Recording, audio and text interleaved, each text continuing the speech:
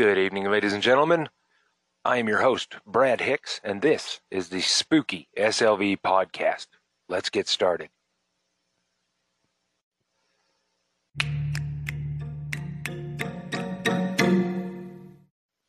Good evening, ladies and gentlemen. I am Brad Hicks. You're listening to the Spooky SLV Podcast. And before we get started on stories, we're only going to have two tonight. I just want to let everyone know that I am going to be recording many more podcast episodes. I've been slacking too much. I need to get this going again. Also, big change to the format of it. Not really the format, but let's just say it does. Any spooky stories do not have to be from the SLV or Colorado. They can be from anywhere. I'm getting to the point where searching for stories is fine, but it's time-consuming, extremely time-consuming. And I'm not really finding any that I want to read. It's kind of weird. So if any of my friends out there, or if any of the listeners out there, want to contribute a story, doesn't matter where it's from. It does not matter. I don't care if it's from SLV. I don't care if it's from Colorado. I don't care if it's from Timbuktu. If it's a good story and I'll read it, that's what I want to see. So if you do have stories, just submit them to spookyslvpodcast@gmail.com and we'll get you going.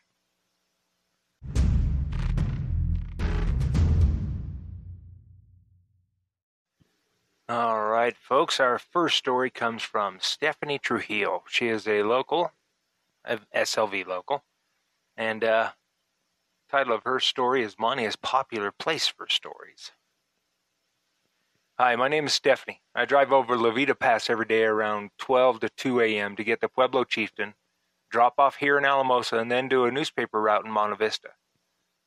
So one night I was almost done with my route when I turned onto the Gun Barrel Road to throw one out on the 2 South. It's a road just opposite of the road Rock Creek turnoff. Mile marker 2-ish is where something happened that still has me so freaked out. Now, I see all sorts of animals when I'm out. Actually, the night before, there was a horse on that road that I almost hit last minute. Well, this night, about 2:30, 3 o'clock a.m., I was traveling down the same road when, up about 2 miles, maybe, I saw an animal's eyes glowing, running all over the road. Now, this isn't alarming in the least, since, like I said, since I see everything when I'm driving. As I got somewhat closer, the eyes seemed like they stood up. I immediately thought, great, damn horse. Completely dark out and I squinted to see further. I see the sign that says 2 South. I see the sign that says Rock Creek. I look to the side of the road. There is someone walking.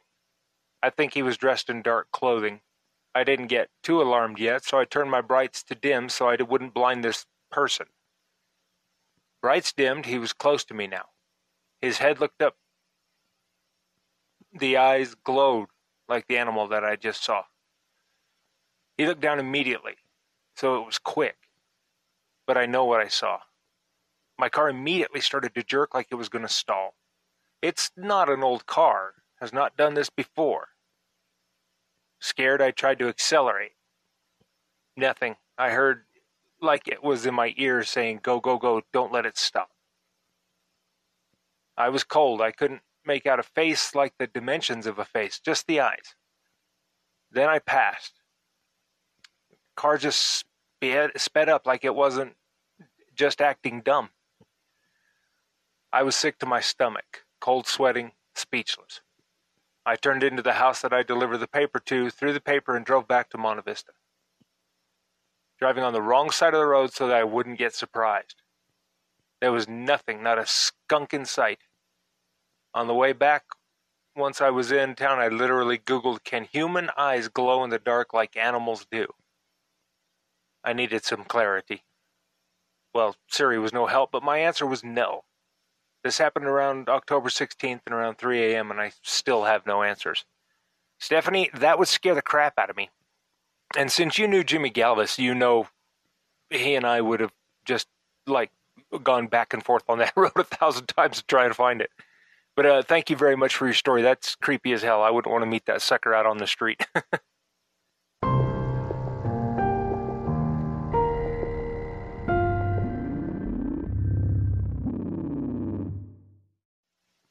All right, the second and last story tonight is Ex Oblivione by H.P. Lovecraft.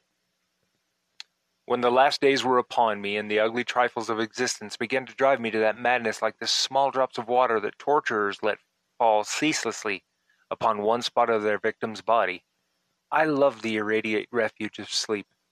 In my dreams I found a little of the beauty I had vainly sought in life, and wandered through old gardens and enchanted woods. Once, when the wind was soft and scented, I heard the south calling and sailed endlessly and languorously under the strange stars.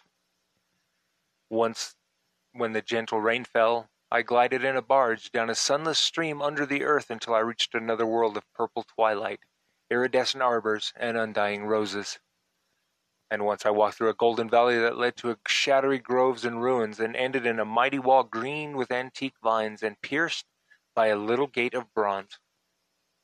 Many times I walked through that valley, and longer I would pause in the spectral half-light where the giant trees squirmed and twisted grotesquely, and the gray ground stretched damply from trunk to trunk, sometimes disclosing the mold-stained stones of buried temples, and always the goal of my fancies was the mighty vine-grown wall with the little gate of bronze therein.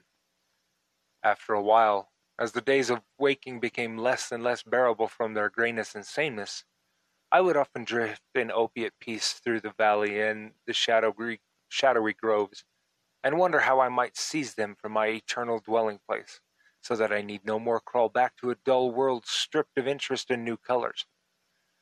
And as I looked upon the little gate in the mighty wall, I felt that beyond it lay a dream country from which, once it was entered, there would be no return. So each night in sleep I strove to find the hidden latch of the gate in the ivied antique wall, though it was exceedingly well hidden. And I would tell myself that the realm beyond the wall was not more lasting merely, but more lovely and radiant as well. The one night in the dream city of Zachariah, I found a yellowed papyrus filled with thoughts and dream sages who dwelt of old in that city, and who were too wise ever to be born in the waking world. Therein written many things concerning the world of dream. Among them was lore of a golden valley and a sacred grove with temples, and a high wall pierced by a little bronze gate. When I saw this lore, I knew that it touched on the scenes that I had haunted, and therefore read along in the yellowed papyrus. Some of the dream sages wrote gorgeously of the wonders beyond the irrepassable gate, but others told of horror and disappointment. I knew not which to believe, yet longed more and more to cross forever into the unknown land. For doubt and secrecy are the lure of lures, and no new horror can be more terrible than the daily torture of the commonplace. So when I learned of the drug which would unlock the gate and drive me through, I resolved to take it when next I awaked. Last night I swallowed the drug and floated dreamily into the golden valley and the shadowy groves, and when I came to this time upon the antique wall, I saw the small gate of bronze was ajar. From beyond came a glow that weirdly lit the giant twisted trees and tops of the buried temples, and I drifted on songfully, expectant of the glories of the land from whence I should never return. But as the gate swung wider, and the sorcery of the drug and the dream pushed me through, I knew that all sights and glories were at an end, for in that new realm was neither land nor sea, but only the white void of unpeopled and unlimited space. So happier than I have ever dared hope to be, I dissolved again into that native infinity of crystal oblivion from which the daemon life had called for me one brief and desolate hour. Yeah, he was a writer.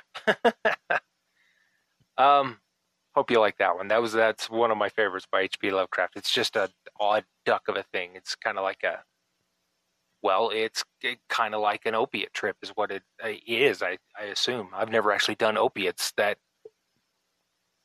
Opioids. What? No, opioid, not opiates or opioids. Opium. That's what I'm trying to say. Opium. The den of opium. Good Lord, I can't even speak right on that one. But anyway, that's what it kind of seems like. I mean, yes, my college days were filled with plenty of drug-addled memories, but never opium or anything like that. Opium, cocaine, stuff like that. Just didn't do it. But anyway, folks, thank you. I hope you enjoyed that one.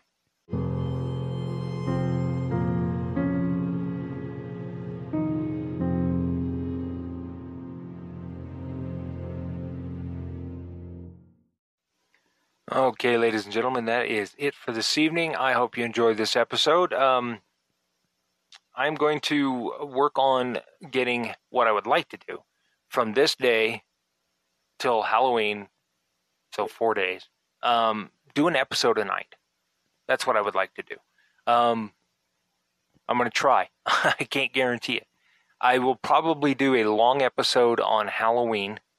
That way, if you're sitting at home listening to kids running around outside and trick-or-treating and stuff like that, and you want something to listen to, you can possibly listen to my podcast and share it with your friends and tell everybody, this is a good podcast, even though it may not be. I don't know. I have my moments where I don't think it's all that great, but especially when I stutter my way through a story. But anyway, I'm going to say goodbye tonight. And before I do, I will thank again Andres Herrera for the music that he's let me use and for getting me started on these podcasts. If you want to show him some love again, go to Entropy in Motion Music on Instagram. Also, he has his own podcast on Spotify, which is Decibels Deep podcast. It's a good podcast, especially if you're a music lover. And he's a great musician, and he's good. He's a big time music lover. So check out those. He also has the Decibel Deep podcast Instagram page. You can check that out. He's always up for getting new followers and friends and likes and everything else. So check him out. And thanks again, folks.